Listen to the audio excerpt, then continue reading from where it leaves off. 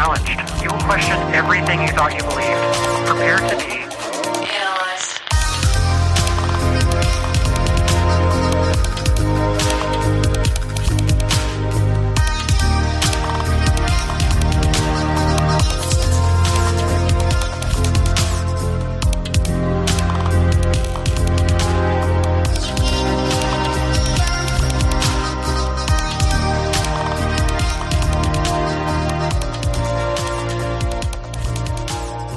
All right, here again.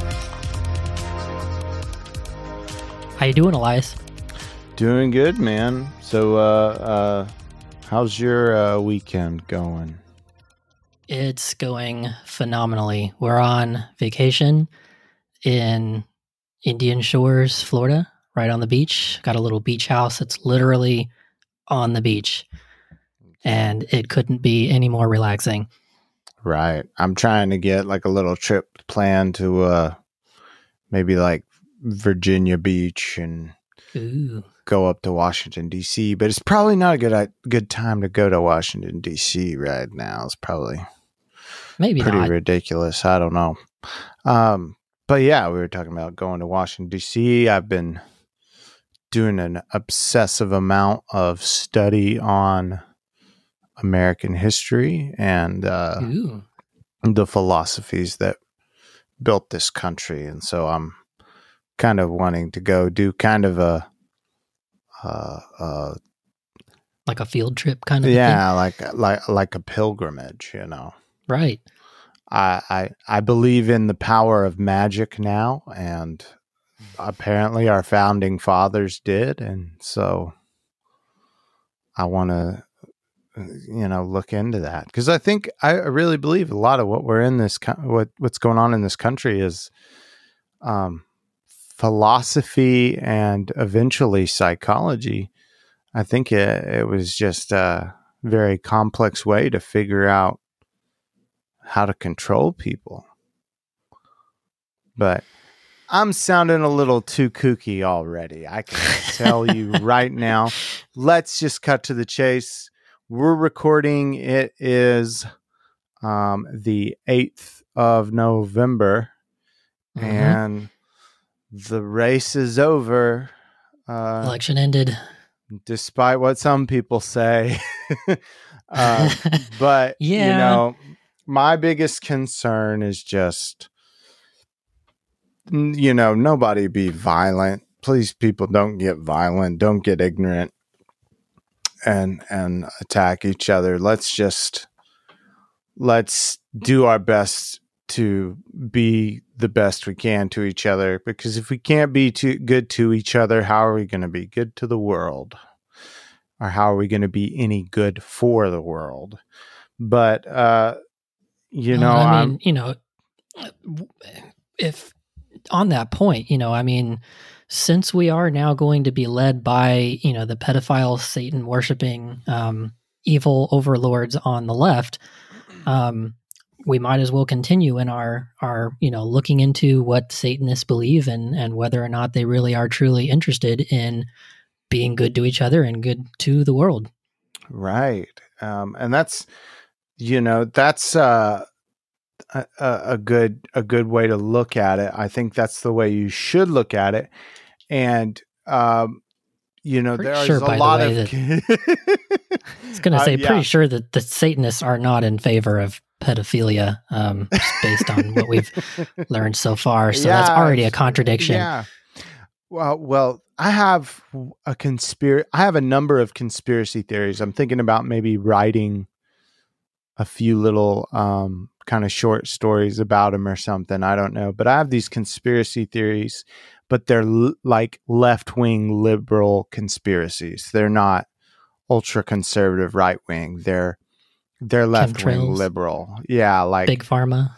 Yeah, well, yeah, you get into Big Pharma, but you also vaccines get into cause autism.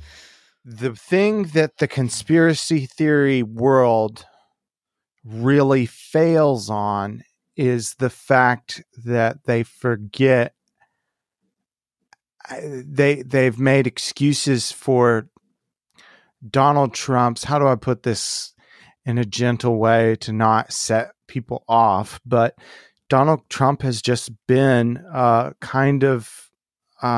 he's made some really ignorant and unintelligent decisions. He's made, I question the man's ability to function properly. And I think that's why he does so well at reality TV. Donald Trump,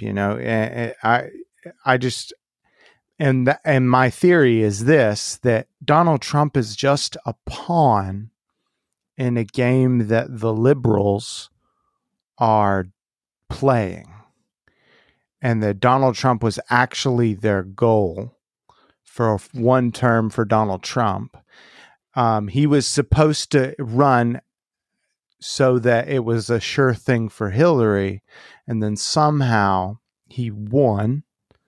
And so they had to make Republicans look as bad as possible, and do the most crazy stuff possible so that you would get a progressive, more liberal leaning candidate in office. And really, we're talking about the traditional Democrat. We're talking about, I guess, I don't know, like traditional Biden. Democrats really aren't that progressive or that liberal. So unless you go far enough back, our founders had some fairly liberal ideologies, right? Depending on how you define that, but there was a lot of emphasis on personal liberty and freedom, and a lack of oppression. Right. That's why we have certain things like the freedom of speech and so on. Separation of church and state is a big deal. It's a big deal, and that's something that America, I think, takes way too lightly. And I can preach for the favor of separation in church and state out of the Bible. Like, I can biblically back that up a little bit. Even if you couldn't, our good friends, the Satanists, of which I am now a part of, are also very big fans of separation of church and state for the reason of preserving your freedom, to worship as you see fit, so that there isn't some sort of government dictator, telling you what, who you're allowed to worship and how. Mm-hmm. Yeah, it's. I think that's a profound thing that we have to look at and evaluate clearly, and I think it's really dangerous when we interweave, faith and political and civil norms. We got to be careful. I mean, it's gotten really nasty and disappointing. I mean, that's a lot of what has pushed me further and further left leaning, has been just this Trump hysteria of just people absolutely in love with this guy and in love with the way he talks. And to me, I don't get that, because he talks like a Valley girl. He talks like, a teenage drama queen, or like that obnoxious, like, okay, do you remember every villain in an 80s comedy movie, like every douchebag, rich, snobby guy in an 80s movie? That's Donald Trump. I mean, he just has this very aggressive, I'm the winner attitude. And it's just like, how did this happen? Like, I mean, even George Bush tried to speak a little eloquently. Right. I mean, there have been Republicans that, even if I didn't agree with their policy, as people, like, for instance, John McCain, his personality, I didn't have a problem with him as a person. I didn't like, I wouldn't have voted for him for some of his policies, because I see them as kind of antithetical to, the direction of the country we need to go in. But personally, I didn't really have that big of a problem with him for what I know about him. Yeah. And I mean, to the extent that you can really like politicians, I don't know that I really, really, truly like any of them. Some seem more likable than others.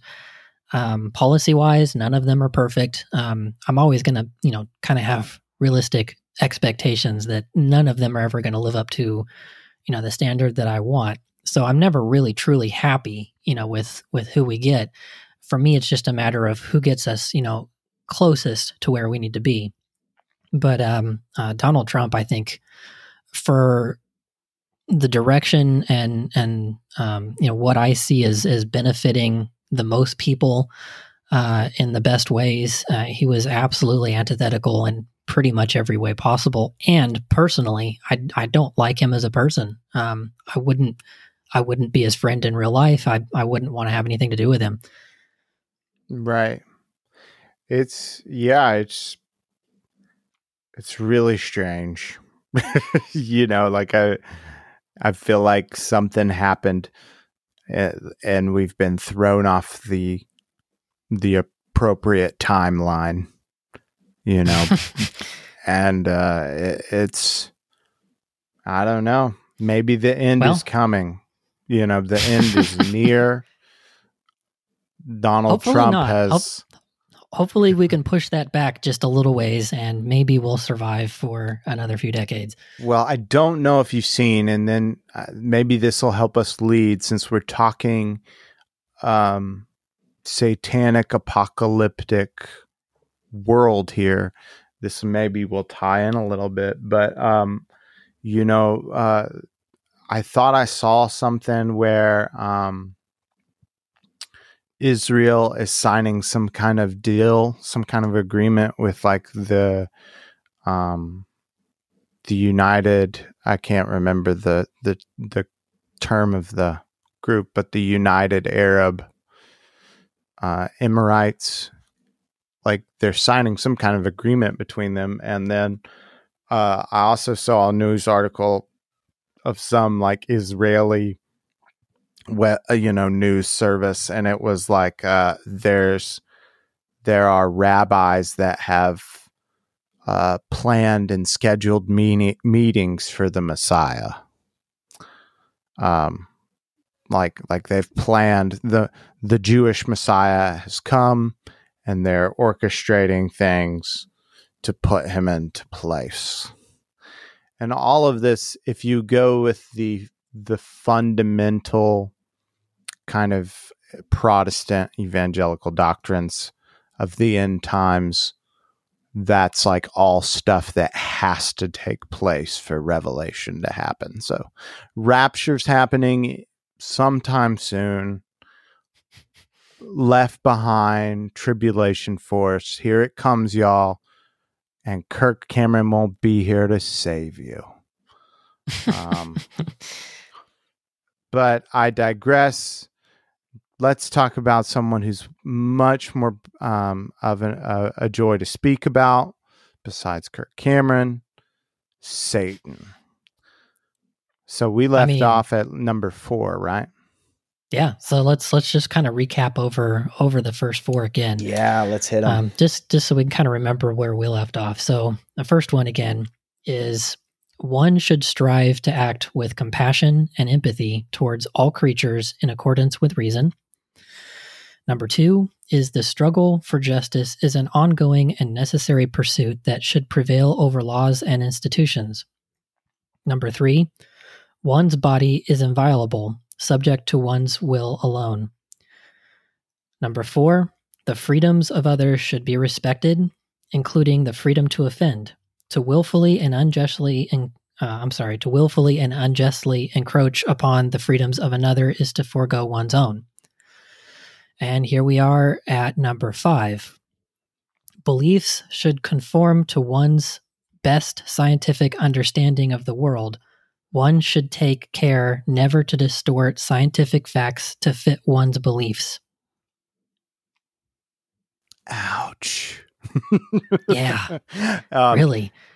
The first thing okay. that pops in my head is Answers in Genesis, which is a young Earth creationist group. If you look at their statement of faith on their website, their statement of faith literally says that um, they believe in the literal interpretation of Genesis, and any scientific evidence that contradicts that interpretation must be false because they know that Genesis is true.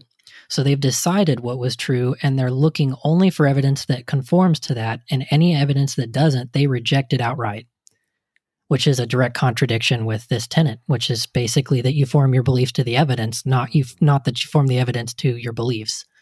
Mhm. That's, yeah. I'm not going to defend. I'm not even going to try to defend an apology to that statement because I totally agree with it. I think, and here's what this all comes back to, and I said it last episode, it all comes back to that like inerrancy idea, this idea that the Right. Bible, your English Bible that's been translated and retranslated and scribed and rescribed and supposedly comes from an oral tradition that, Right. good Lord, oral tradition.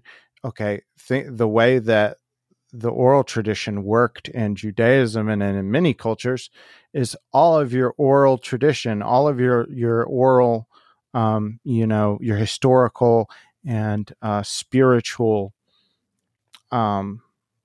beliefs came from the oral stories of these leaders, right?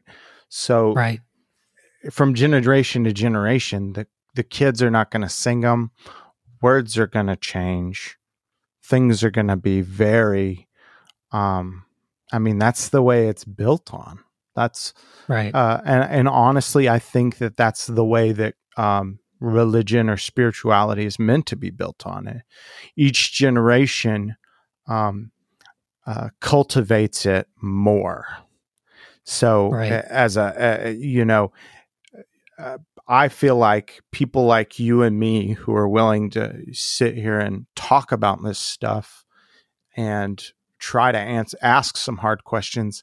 I think it's important that we're doing this for the sake of the world as a whole, because spirituality in my mind has to change. It has to continuously change. Whenever it doesn't change, people die. That's really what it comes down to. Certain ideas will become irrelevant as we make new discoveries. That's just the way that it is. You can't hang on to an idea that contradicts new knowledge. I guess maybe one of the first critiques or challenges that comes to mind might be that, well, science has led us to, incorrect conclusions before. And that is true. Our best scientific understanding of the world sometimes is flawed. And so that can go both ways. You can be wrong with a traditional faith-based idea, but you can also be wrong, with a scientific understanding as well. But I think kind of the beauty of science is, and this is something I didn't understand growing up. I went to a Christian school. I was kind of sheltered from a proper scientific education, with a good understanding of the philosophy of science, because I always thought science was just kind of just a body of knowledge and a collection of facts. And that's not at all what science is. Science is a philosophical approach, at determining what is true and what isn't. And that's what makes science so powerful and, so useful, is the fact that it's self-correcting. As you make new discoveries, you never really actually determine what's true. What you do is you determine what isn't true, and whatever remains is possibly true. And so you're constantly trying to whittle away at, whatever remains and try to prove what isn't, so that you can kind of make some conclusions about what likely is. Yes. And see, that's kind of like, in essence, what we have to do if you really think about it from like a anthropological bird's eye view of,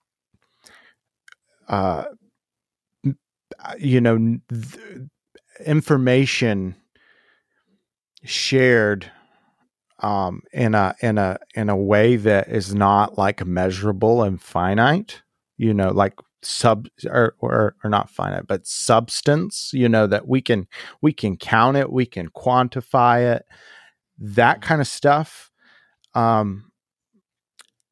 If we can agree on the measurement, if there's a way we can measure it, we know we're not miscommunicating that. Right. Words and perceived reality, it's just a big guessing game neurologically. Socially, it's a big game, and we're just trying to figure out the game. And that's why I think we've seen just a lot of just really wild stuff go on during, the past 4 years and more. I mean, there's Longer, been silliness, but it's, man, the analysts that come out of this generation of like political analysts and stuff, I think they're going to be like, hopefully they're just not like, put some money in my back pocket for me to, say whatever you want me to say. Hopefully they're like the people that learn how to make politics work. And they're the people, I keep watching these movies recently, all these different action movies, and they all evaluate like doing war and fighting and stuff in a very different way. Like that's always been kind of the coming out of Hollywood. There's this like, it's controversial, like Batman. You remember it was controversial in the Batman Superman franchise that Batman's like killing people and shooting people with guns, because Batman did a form of like aggressive violence that was used in the context to subdue, not to harm, and so you've got people that swing way from one side to way to the other on the violence argument. But man, and I, good grief, just these ideas that come out of just, because when you start talking about scientific method, my brain starts going, well, where is that not going to work? Where is that not going to work? Where is that not going to work? Because I'm sitting here having a conversation with you until I can upload my data from my brain and send it to you. You're not going to know what I'm really trying to say. That's what's profound to me about a lot of what's going on. And, I look at the Bible and I think there's a lot there. Any ancient text, I look at the Bible. I also look at any ancient text whatsoever. I've been trying to study a lot of that. There's wisdom in it because we're getting to peek into the ages before us. And I think it's obvious we can say what some of their mistakes were. Like, to me, the mistakes of the past should be obvious. Right. Like, it's not good to enslave people. Right. Yeah. How did that never make like the 10 Commandments, like, thou shalt never own another person as property? Right. I mean, that seems like kind of a basic idea. I believe the final commandment. We can't go too far into this because we're going to do a whole episode on the 10 Commandments. Yeah, but it's true. I think it's the 10th commandment is thou shalt not covet. And covetousness is a weird thing, right? It's like envy and covetousness is like you really can't. You're going to get a different definition from every spiritual teacher, right? On this one thing of like what coveting is and what how envy works, right? But you weren't, you just weren't allowed. Like you can't harm that guy's slaves, right? That how silly is that? But that's the way it was. Like they were that guy's property. But here's the way that works. That's still going on now. When we go to our job and we fulfill a service, and I would demand heavily a manual service where like I go out and I work really hard. I work my own job. I work for myself. But I'm not really working for myself. I'm working for my mortgage. Like America, right. You are essentially have to make yourself in debt to do anything in this country. If you want to do the economic like thing you're supposed to do, the way they say that you'll have a successful life, if you want to do those things, you have to go in debt. Now we're getting into a whole nother conversation. And I digress. I need to, let's back to the devil. The devil. Okay. So we will definitely have time to talk about that. That's a whole discussion in itself. Yeah. But it's so interesting. Each one of these, it's almost like a ladder because each one of these tenets really, relies on the others and they make this very well systemized kind of philosophy kind of that locks into place and isn't demanding people not have like preferences or ideals or beliefs. It's not demanding that, but it's saying you can have those, but you can't like force other people to have them. That's why all the Christians came to America, right? Right. And I mean, they're holding themselves to a pretty high standard, I think, because if you're conforming your beliefs to a scientific understanding, that's basically just you being honest. It's you not pretending to know things that you don't know. It's not you trying to, distort facts to, fit into your ideology. It's you trying to fit your ideology to match reality to best fit the world so that you're being honest. I think that's a pretty high standard that is really hard for most people to do, to be honest. I think that takes a lot of practice and a lot of discipline. For sure. I think that's really respectable. Totally. That it's just so, I love it. I love that. Like to me, it's like, and this is the kind of the here's a view I have on kind of where I'm heading spiritually right now.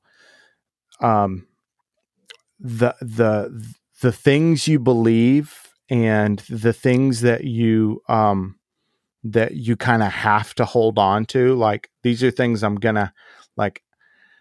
You should be way more open with those things, like faith and belief, the belief in the miraculous, like. Those things should be, you should just kind of look at those things like, I don't know, maybe not. But the things that we should be more kind of like religious and dogmatic about should be things like our practice and the way we act and treat each other in society. Those things should, declare what spiritual worth is. Like, right. I mean, I can see, kind of having some foundational ideologies that maybe, you could maybe describe them as dogmatic beliefs, like, always respecting other people's rights. And I mean, there are some things that you can. I don't like the word dogmatic. Yeah. I use the word religious a lot. Like, I mean, I will. there are times when maybe I might sound dogmatic if I'm really confident in something, but I really do try to always proportion, my confidence in an idea with my understanding of it, as far as if something is absolutely, provably true. If you can demonstrate something, with a very high degree of certainty that it's true, then I'm going to have a really high degree of confidence in that. Right. Now, if there's something that people can demonstrate, that is true, and I don't have a very good understanding of it, I'm not going to maybe be as confident. I might kind of defer to their expertise, but I'm not necessarily going to take as hard of a stand myself. But that can be maybe confused with, being dogmatic if you're really confident. But I do think those are two very separate things. I try to avoid any kind of dogmatism, anywhere I possibly can, because I see that as a dangerous thing. We talked about a little bit, I think, one time in the thread about what is that? There's a term for, it was like a study done, like a German study that was done about the more certain someone is about something, the likelihood of them being, more sure of themselves in a particular field than they really are. You're talking about the Dunning-Kruger effect. Yes, the Dunning-Kruger effect. Yeah, so if you kind of imagine a scale, where the left side is where you know nothing, and the right side is where you know a tremendous amount. And then, vertically, your scale would be, at the bottom is a low degree of confidence, and the high degree of confidence would be higher. So at the very left end of the scale, you have this really high swoop that meets this really, really high peak initially, where you have this really low degree of knowledge or, expertise, but you have a really disproportionately high degree of confidence. And that's really common. People are stunningly confident about things that they know very, very little about. And then as you move to the right, that takes a really steep dive down to what's, nicknamed the Valley of Despair, where basically, you realize that you know very little. As you've gained a little bit of knowledge into a subject, you realize, I actually don't know very much about this at all. And so you lose this massive amount of confidence. And then it gradually slopes back up, as you gain more and more competence in, or expertise in an area. You gradually, keep climbing in confidence. But that's where, I meet people who are either, really accomplished musicians or, experts in whatever field of study that they're in. And they generally seem to be very humble. That they don't act like they know it all. They act like they really don't. And to me, what that's kind of, I think probably what's, where they're coming from with that is that they know enough to recognize how much more they could know or how much better they could be. Where, as someone that doesn't know anything about something, or maybe, a very novice person at whatever, skill it is, a musician or whatever, if you don't know anything about it, you have no idea where they're at or where you're at. So, you might think, anybody could do that until you gain a little bit of knowledge. But yeah, that's what you were talking about, the Dunning-Kruger effect. Oh, yeah. The moment I saw that, I was just like, no, that's spot on. And that's always been a thing frustrating to me in my faith. Because, before really getting into Christianity, I kind of got into, I was really young. I was like maybe 12 years old, and I was getting into Zen Buddhism. I had a couple of little Zen saying books, and they were so focused on wisdom being in places that are hidden, from the ones that think they're wise. You look at Lao Tzu's writings, and it's just like, that guy knows he knows nothing. And his observations on how economy and the way the world works, the way the mind works, is, it's profound at the level that Jesus is saying the same stuff supposedly 500 years later. Like, that's what wrecked me when I started reading Tao Te Ching. There's like stuff that's almost word for word like stuff that Jesus says in the Gospels. And so I'm like, okay. And the Tao Te Ching's like 600 years older than, probably 700 to 800 years older than any Christian text that ended up in the Bible. Right.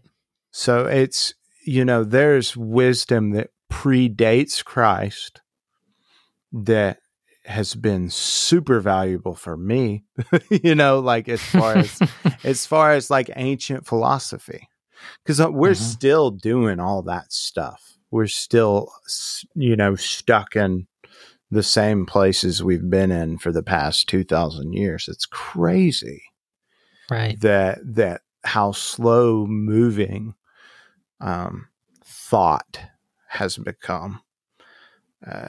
It rocks my world. Anyway, obviously, that to me should maybe be the first tenet almost. I mean, that to me like that's the fifth.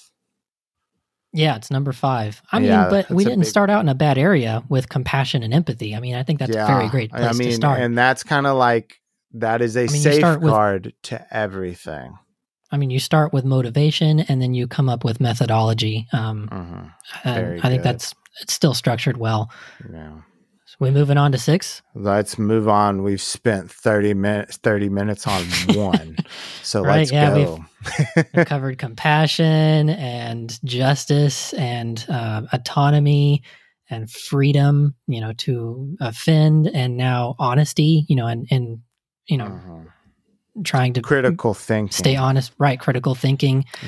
Now we're on to humility. Number 6 is people are fallible. If one makes a mistake, one should do one's best to rectify it and resolve any harm that might have been caused. So it's a recognition that we make mistakes, we can harm people, and when you do it, you are obligated to try to make that right. Yes. Preach. Yeah, I mean, just don't be a dick. Like that. Say that one again. It's so good. All right. People are fallible. If one makes a mistake, one should do one's best to rectify it and resolve any harm that might have been caused. Yeah, something that was taught to me by the guy who kind of led me into like spiritual Christianity. He was very positive influence on my life. I looked at him like a dad. And he told me, he said he was teaching me how an appropriate way to tell someone that you were sorry and ask for forgiveness, because I had never been taught, like I always heard sorries are I'm sorry, but right. and then an excuse. Or like, I'm sorry if that hurt your feelings, or I'm sorry you feel that way. Those aren't apologies. And this is actually going, beyond apology. This is saying you actually have to rectify it. So if you cause somebody harm, you can't just say, "Oh, I'm sorry, I told you your car." Kind of. You actually do have to make that right. There needs to be an exchange made. Yeah. That's so, that's so profound. And it blows me away, man. I'm going to have a hell of a time trying to defend the 10 Commandments. Hell of a time. Yeah. Anyway, that's good stuff. Next one. All right. This is the final one. Number 7. Every tenet is a guiding principle designed to inspire nobility in action and thought. The spirit of compassion, wisdom, and justice should always prevail over the written or spoken word. So it almost negates the entire thing by saying, if there is anything, that is written or spoken, then the spirit of compassion, wisdom, and justice should always prevail over what's been written down. So regardless of how you want to try to manipulate or interpret the words, it's the spirit of the tenets that should prevail over the written word of the tenets. So No, you know, yeah. you can't just bend it to whatever you want it to mean. You have to actually take the spirit of what was intended at heart, and that is always what overrides That's- everything else. That's like so Trinitarian too.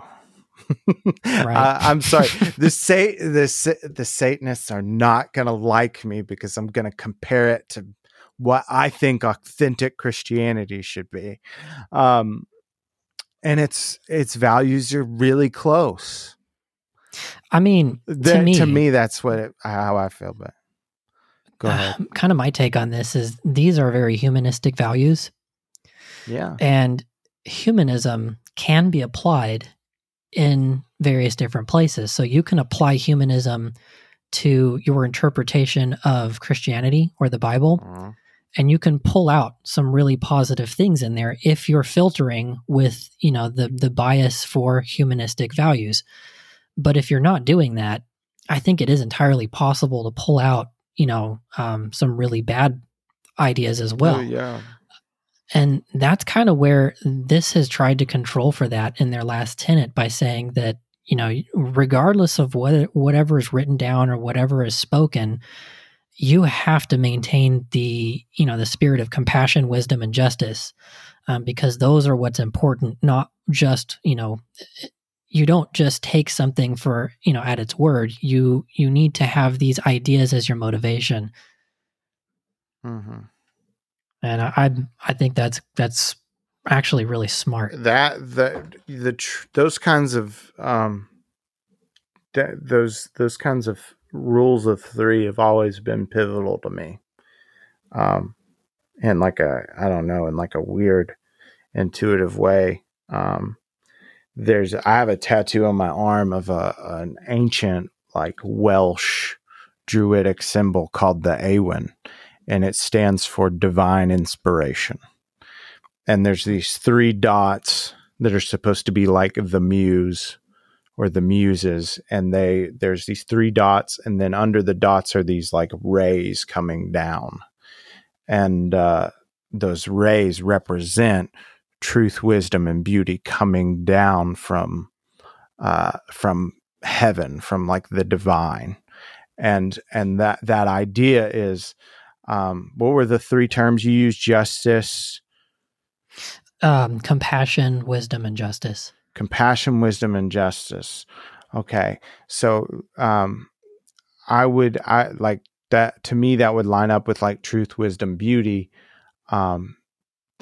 Truth. Well, but truth. There needs to be wisdom in what you determine as truth, and that's where the Satanists have taken the scientific approach of never really proclaiming truth, but trying to follow a scientific process of determining what's not true. Yeah. And having a reasonable, expectation of what could be true. Yes. Which is, to me, a lot more wise than just proclaiming truth. And the way you do that, I would say the place that truth and like wisdom intersect. How do you determine if an ideal is true? Because an ideal is only measurable after you do it, after you put that into some form of reality, right? So how's it measurable unless like you just have like debate, and you have theology and do you maybe philosophy. Have a specific example of that? Or God, I don't even know. It's just a really profound idea to me. I always looked at truth from like, truth is where philosophy and then like the judicial system intersect. Because I mean, but even those are based on something. The judicial process should be based on some, at least I would hope, some sort of empiricism of, what can we demonstrate actually harms people and what helps people, Yes. and because if you're not doing that, what are you basing it on? Mm-hmm. Yeah, it's exactly it. I mean, and if you look at for instance, I can't remember who it was. I was Well, you know listening what? to Go ahead. I was listening to a like it was basically a reading of a ancient Greco-Roman text of a lawyer in a court case because his client had basically been accused of committing black magic. And his claim in court was, this man's not a sorcerer. His magic rituals are good. They're helpful to the gods. And he's not a sorcerer. He's a philosopher. And philosophers do all the stuff he's doing. This is basically what he said, and it was, philosophy and law. Like, philosophy is basically kind of it's the place where the measurable scientific things intersect with how it makes us feel and how it affects consciousness and reality. And those places intersect in that world. And so you get that truth, wisdom, that compassion and beauty. I would say the philosophy intersects with the world of science, which I would consider like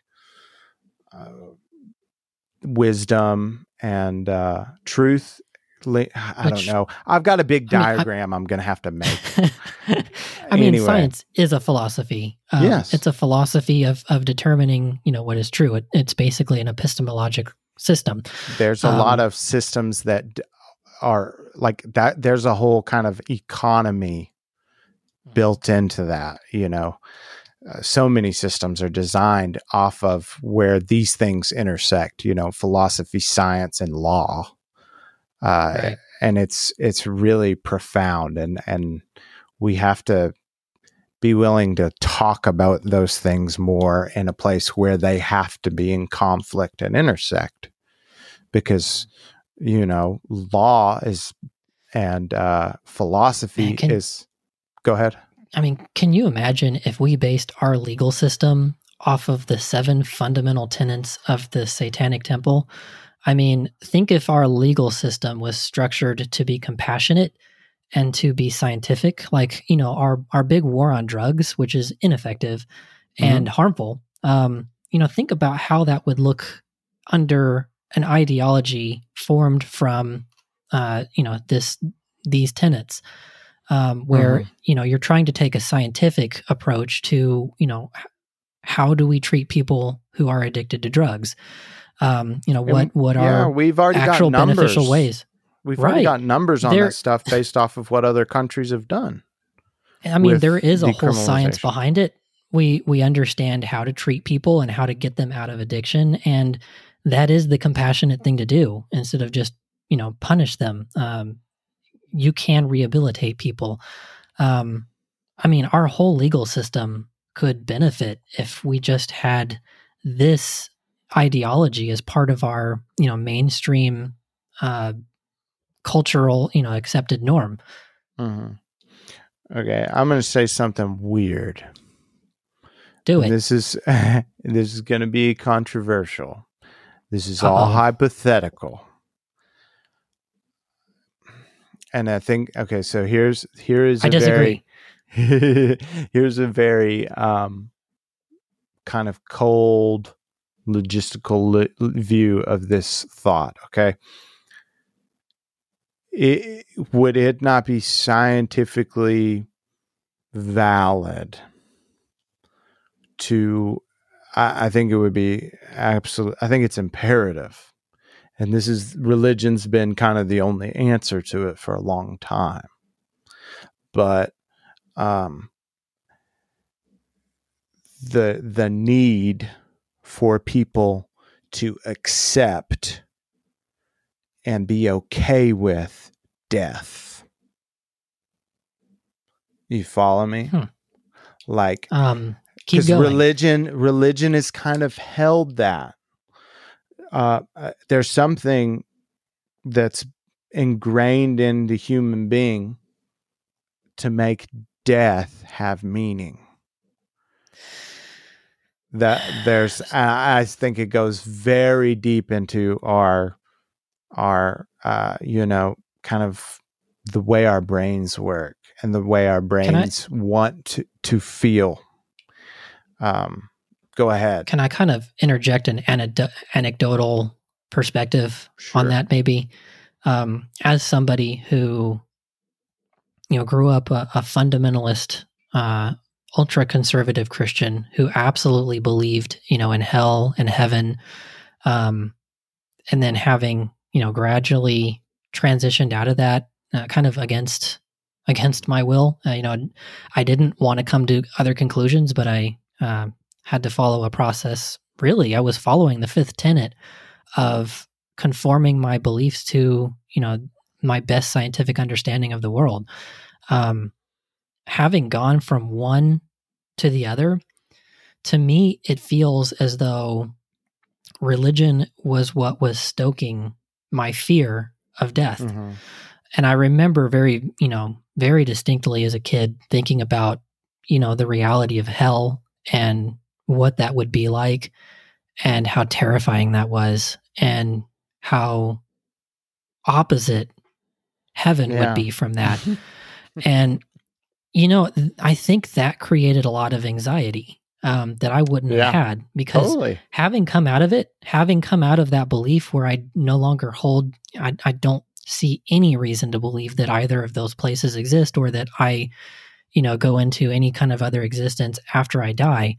To me, it's most logical that I would revert back to the state that I was in before I was born, which is non-existence. And I'm a lot more comfortable with that. That is a lot less terrifying to me than the idea that, there could be an afterlife and there are, dozens of religious beliefs that you have to follow to get to whichever heaven. And, any one of them could be wrong, but not, you can't have all of them be right. That to me creates the anxiety and the fear of death that I'm afraid of dying. If I, have a close call and almost get into a car accident, I get the adrenaline rush.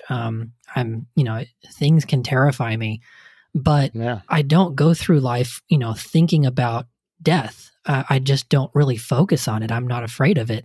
And that was something that as a Christian, I focused on significantly more. And I've noticed that, kids that I know that grow up in much more secular households where their parents, really aren't religious, they don't seem to have the same kind of anxiety that I did having grown up in the culture that I did.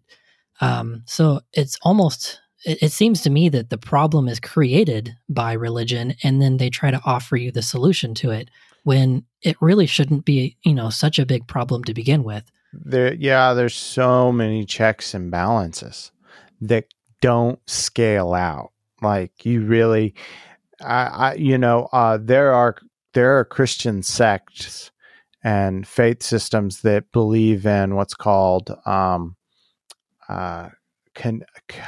conditional annihilation.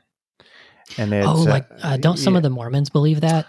I don't know if it's necessarily Mormons, but I'm pretty sure Jehovah's Witnesses. Okay. I've had some conversations with some witnesses, and they believe that unbelievers don't go to hell; they just cease to exist. Right. And but the ones that believe are going to go on to eternal life, and eternal life not in heaven but on earth. It's complicated. I don't understand all of it.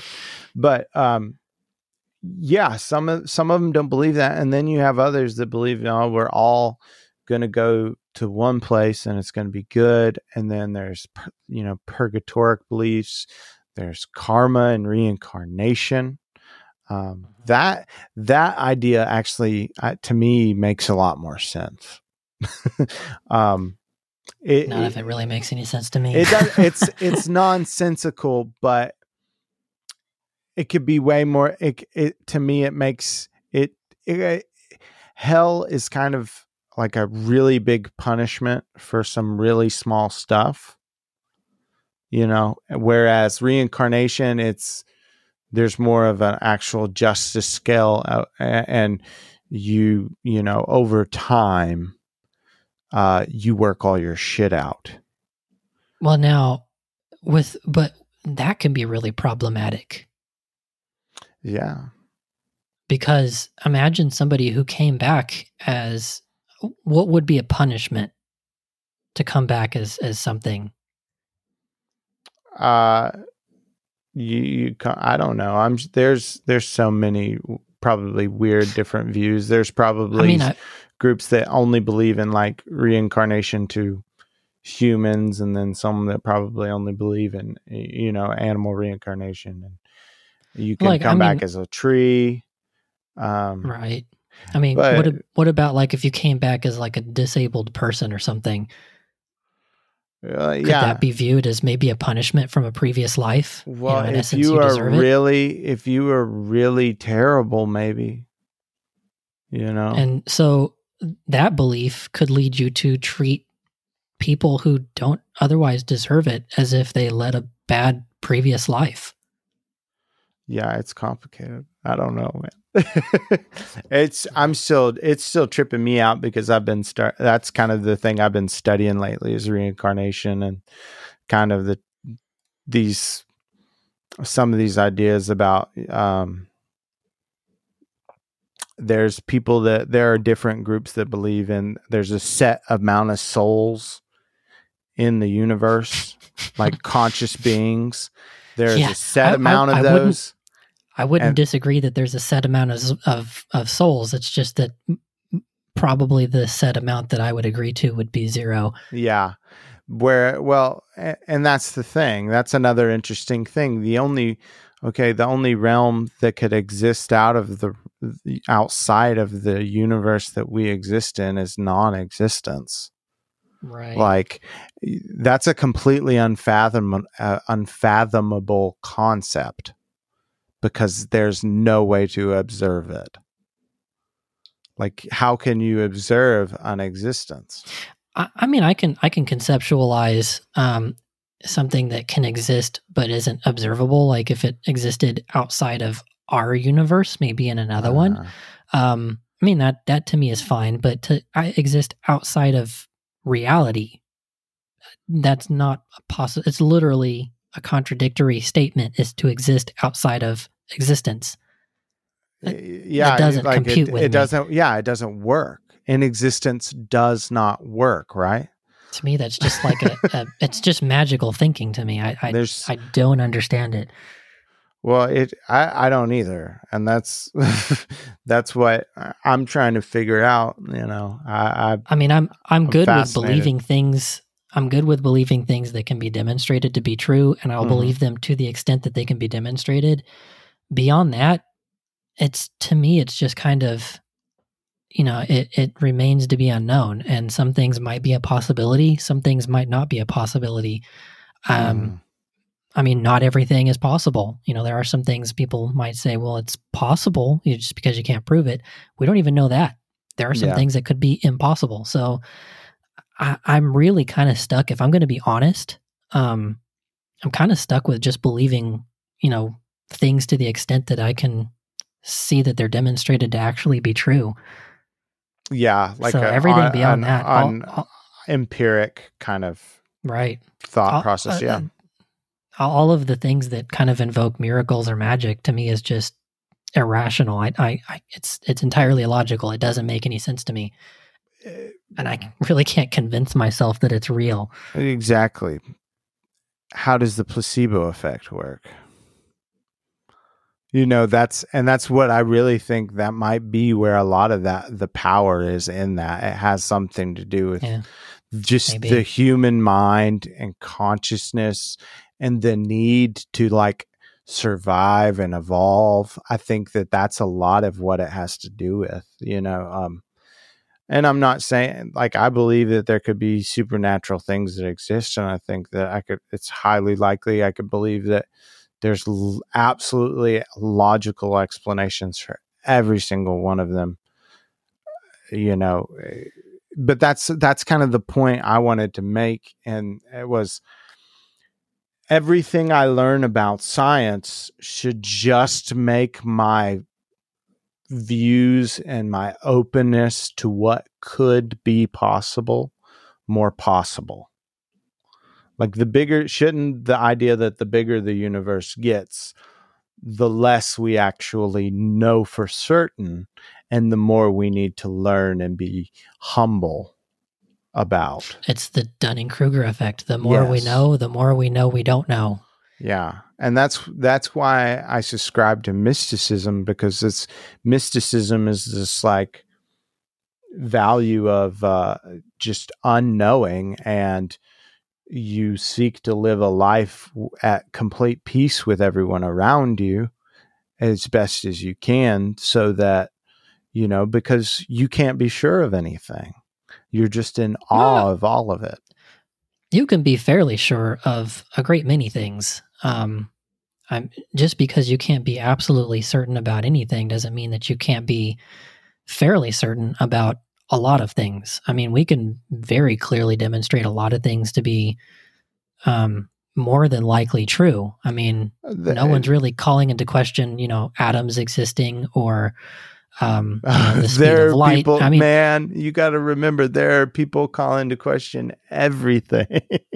There are, but Flat we also have Earth. Yeah, but those are people that lack, a basic understanding of, the particular expertise that they're trying to talk about. If you take a physicist and, a flat earther, one's going to have very informed arguments, and they're going to basically be able to explain the mechanics of how everything works, and they're going to be able to do it reliably in such a way that they can predict, the way that the universe works very, very accurately, to the point that we can put somebody on the moon, where a flat earther just can't do that. I mean, they're talking on ignorance, not on knowledge. And when you have something that's reliable, that can make predictions, that's a very useful model. And I think we can reasonably say that we have a lot of knowledge there. That's not, that's not something that we can't just say, we don't know, because we do. We know a great deal of things.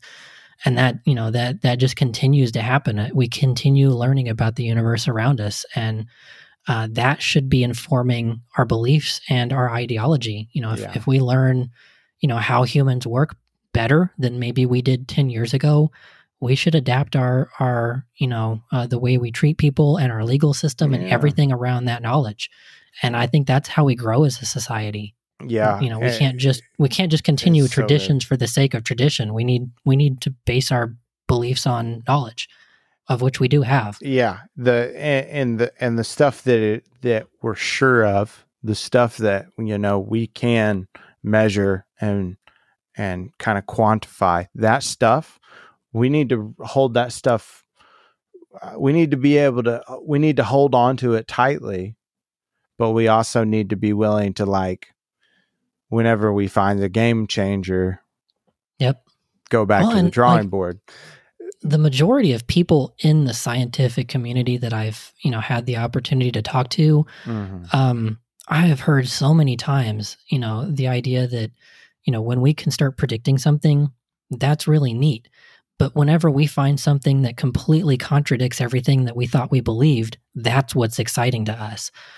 Because it has the opportunity to turn everything we know on its head, and we love that. Yeah. That kind of mentality that's very much conforming to this fifth tenet, where you're forming your beliefs based on the evidence. You're continually following it to new conclusions, and that's how you grow. I think that's a really healthy mindset. Mm-hmm. It's so good.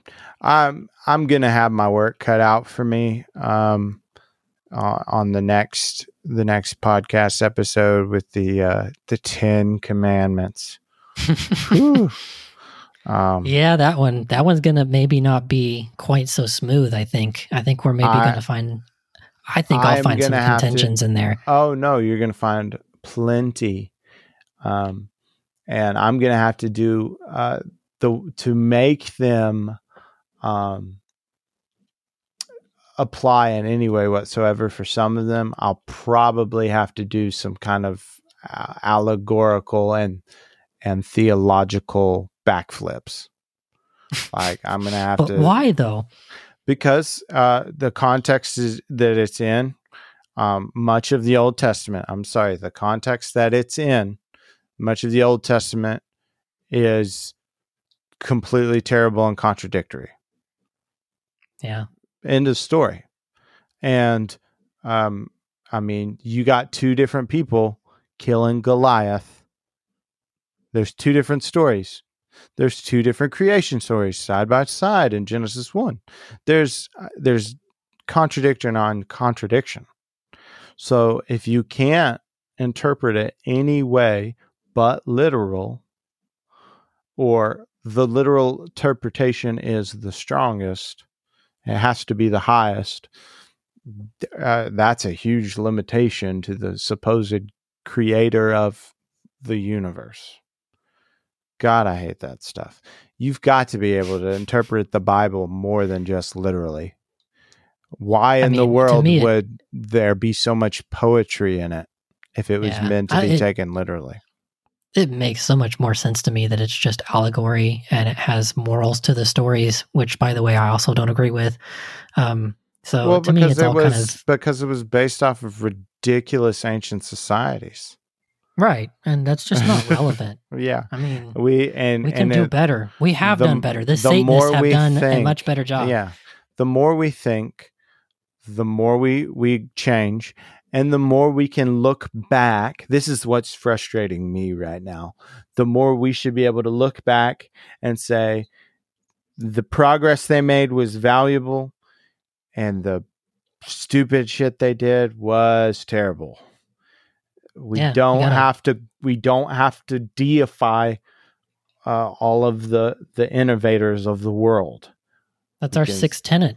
Yeah. People are fallible. Yeah. And if you make mistakes, then you have to rectify it. I mean, you have to own up to what is wrong. Yeah, man, I'm going to have my work cut out for me. But final thoughts on the whole deal. Hail Satan. That's my final thought there. Like I've said continuously, if you do believe the Bible literally, you have to believe that God can use anyone.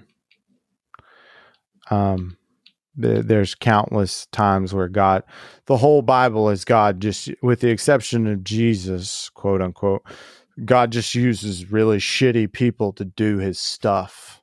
I mean, that's really what it comes down to. The whole Bible is a bunch of shitty people doing shitty things, and then it kind of working out. You know, sometimes God's the one doing things like doing the shitty stuff. Yeah. Right. Yeah. And how do you deal with the firstborn?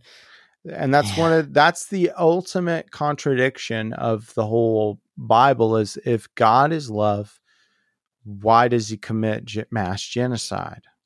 And my only conclusion, my conclusion is they heard wrong. They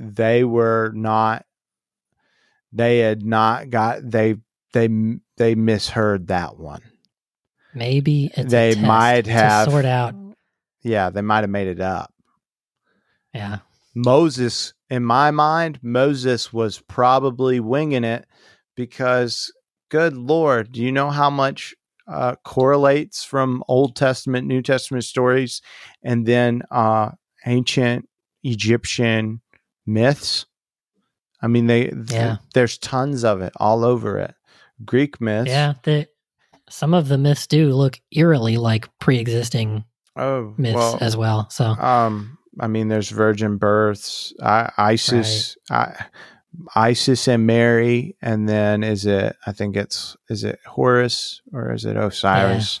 I can't remember I it, think but you're right, Horus. I think it's Isis, and then Osiris was born of Isis, but she was a virgin. I can't remember. I got to study this stuff more. Too many fairy tales for me to keep track of. Virgin birth, and then a death and a resurrection. And I mean, and it's all Egyptian.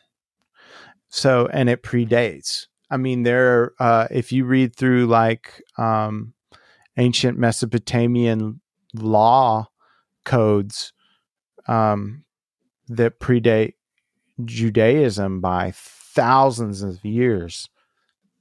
I mean, you can look word for word. These Mesopotamian law codes, when translated into English, they say the laws of the Abrahamic tradition. A lot of them are just copy pasted, man. It's mind numbing to me how unwilling we allow anybody else's religion or nationality affect the way we see reality. Like I think the biggest sin on the earth, the biggest evil done on the earth right now is this kind of nationalist kind of rhetoric to be rising up everywhere. Like I think we all need to respect and honor every nation and their cultures and heritage, but like we need to honor and respect, but not give a shit if anybody wants to leave that culture or come into it. And we only change the stuff that needs to be changed based off of ideas of compassion, like it blows my mind how much the in and out tribalism affects the whole world. Like I'm tired of everybody just killing everybody because of what nation does what and king does what and God does what, man. We should just all be Satanists. We should hold these values and the world will be a better place and we can all live happily ever after. That's the problem though, is some people just really can't get into the whole evil motif of the brand. I mean, that's where you have humanism. Yes. And that basically the same thing. Yeah. And you've got you've got a humanist flavor in almost every religion. So maybe we need to just elevate those groups. I think that's because humanism is, it's just part of being human. It's built on, the things that brings us together as a group, as fellow humans. We utilize empathy and compassion and, reason and, some sort of justice in order to form societies, because if we don't have those, we can't function. So they're kind of a basic fundamental part of, the human experience. And so, those are almost intrinsic traits that we just already have. And of course, we're going to try to apply those to things that we see as good, like religions. We're going to try and pull good things out of them, but we're also selfish. We do things to benefit ourselves and not everybody else. And that's a constant struggle too. That's another part of being human. And that's where, you have to recognize that you are capable of those things, and you have to recognize that you're capable of bias and that you're going to be fallible and you're going to cause harm and you're going to pull bad ideas out of whatever written word is out there. And that's why you should follow the 7 fundamental tenets of Satanism, because they account for all of this. This is actually maybe one of the better moral structures that, and it's so easy to find. You just go to their website. It's all right there. If you have any questions, just refer back to it. Yeah. I think there could be maybe some minor disagreements in like forms of humanism compared to like these satanic tenets. There could be some, just a little bit, but there could be some disagreement in it. But I mean, like nothing. if you even follow those remotely close tenets, to- there's no major conflict within that. But right. Yeah. No, just be a good person. mhm. It's not that hard. I think a lot of people just don't want to feel the full spans of emotion that you can feel, where they're not willing to experience the discomfort and pain, so they just immediately try to vindicate whatever pain that's inflicted upon them as well. Like, I mean, somebody makes a mistake and people, want to cancel them immediately. Those kinds of things, Well, I mean, if they're not sorry, then someone's got to make things right. Right. to a degree. But I mean, if it's just not like I've seen people come after people not because they were doing anything wrong. They were opinionated, but I mean, look at there's comedians all the time that like they're like, hey, I don't actually believe any of the bullshit I'm saying. Dave Chappelle is great at that. Dave Chappelle's been. You can tell that guy gets upset when he does offend people, even though 99% of what he says is offensive as shit. The whole point of comedy is to get you to be so fucking uptight about whatever the fuck you are dealing with. Pardon my language, everybody. But that's that's why I love comedy so much, because comedy, there's no safe place in comedy. Everybody gets picked on in comedy. It doesn't give the more brave you can be about making fun of something. And that's why I've seen a lot of disabled comedians that are just incredible. And I think that we need more of that. People need to see medical conditions in the comedy world, because the more you laugh about, the shit that you're struggling with, the more you can overpower it. So you're saying we should all have the freedom to offend? Yes. And see, I'm going to keep tying this back in, man. Yeah, I mean, you just beautiful. Can't escape the fundamental tenets here. We're all Satanists. Very well. Yeah. And I think, the ideas about Illuminati and stuff, maybe there is some truth to that, and maybe they're not as bad as we think they are. The boogeyman of fundamental Christianity's boogeyman is one world government. One world government. You mean Star Trek? No, I'm talking about the New World Order. Yeah, Trek. They're going to put a microchip in you. Space communism. Yeah. But that's such a boogeyman in fundamental Christianity. But what the hell is the book of Revelation about? Every knee will bow and every tongue will confess that Jesus is Lord. That's true. That's a one world government. Do you think there's some projection going on? They're going to mass genocide everybody. That, the judgment, and they're all going to throw all the sinners in hell. All the people that are alive now are the compliant ones. One world government. That's what they've all been wanting the whole time. But, that's the asinineness of that kind of ideology. Well, not if us Satanists can stop them first. Right. And whatever the hell I am, I know I'm not a Satanist. I mean, but you can be a Satanist ally. Yeah. You can be an ally. Well, and that's the thing. I think one of the most harmful things in America is evangelicalism.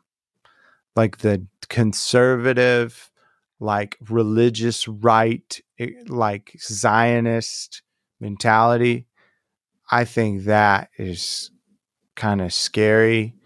And you heard it here, folks. It didn't come from the Satanist. It came from the if the we're religious, the spiritual of the two of us. Who killed Jesus?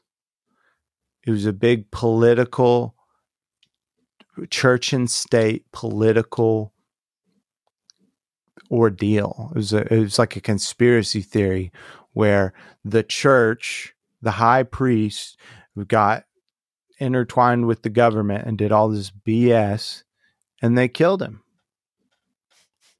Yep. And they turned the mob that was singing songs to him when he came into the city was yelling "Crucify" days later.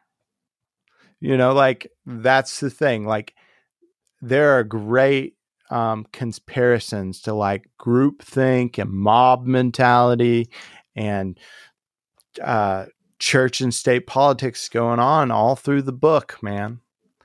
But we look at it so, to me, liberal Christianity can be totally justified, but it's very complex because I've never seen anyone try to go through the whole Bible that way. But to me, it's like, you guys think you're the good guys, but maybe you're not. So maybe the Bible's true, but the guys who think they're the good guys, those are actually, the whore of Babylon, and it's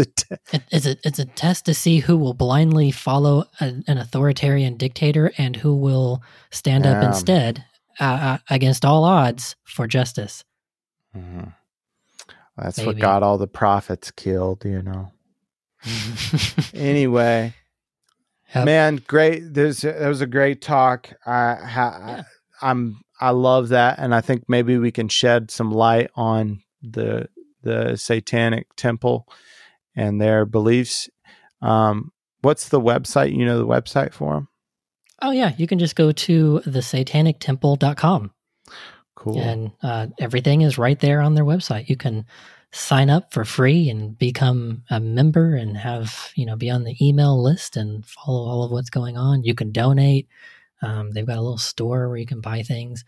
But most of it is to me, they look like they're largely kind of a political activist group, just advocating for these basic tenets.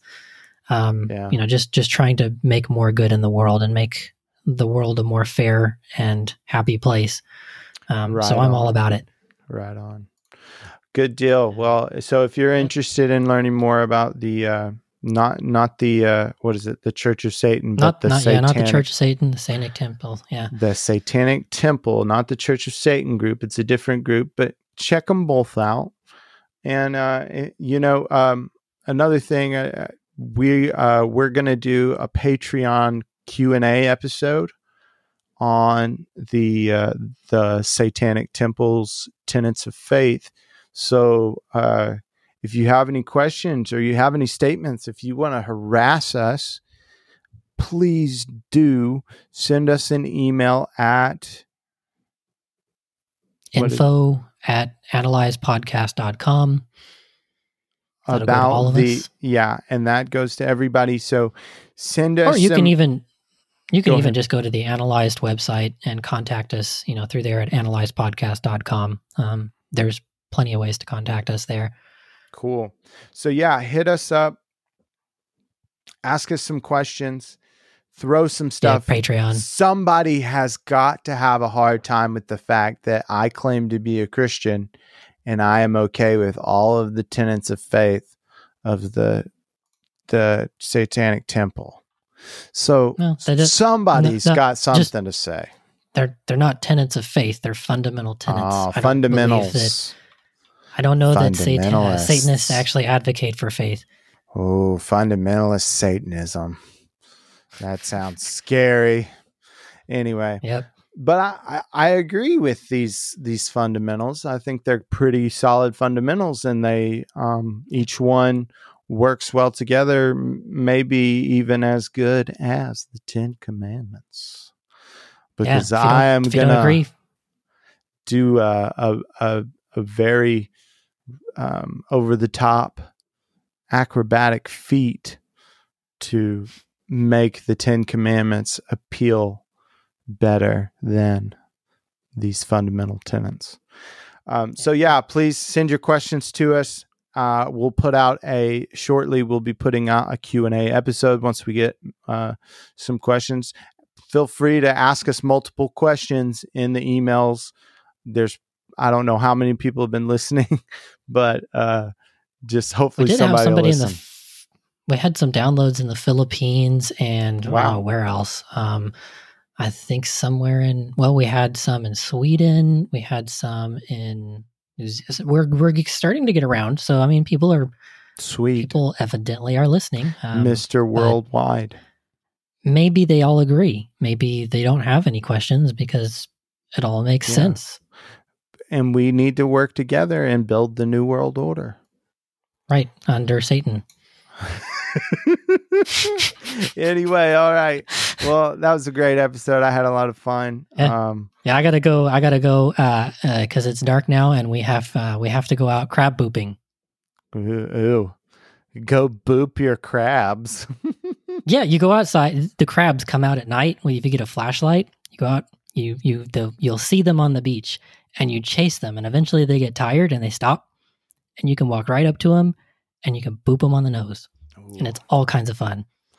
Well, that sounds like ladies' night at Cotton Eye Joe, if you ask me. Yeah. No, thank you. I'll stick with the crabs. They're more fun. Booping crabs. Anyway, well, everybody have a good time. I hope you enjoy the Biden presidency. Hey, if not, let's try not to kill each other. Please don't try to kill anybody over this. Be safe. Wear a mask. Be cool. Peace.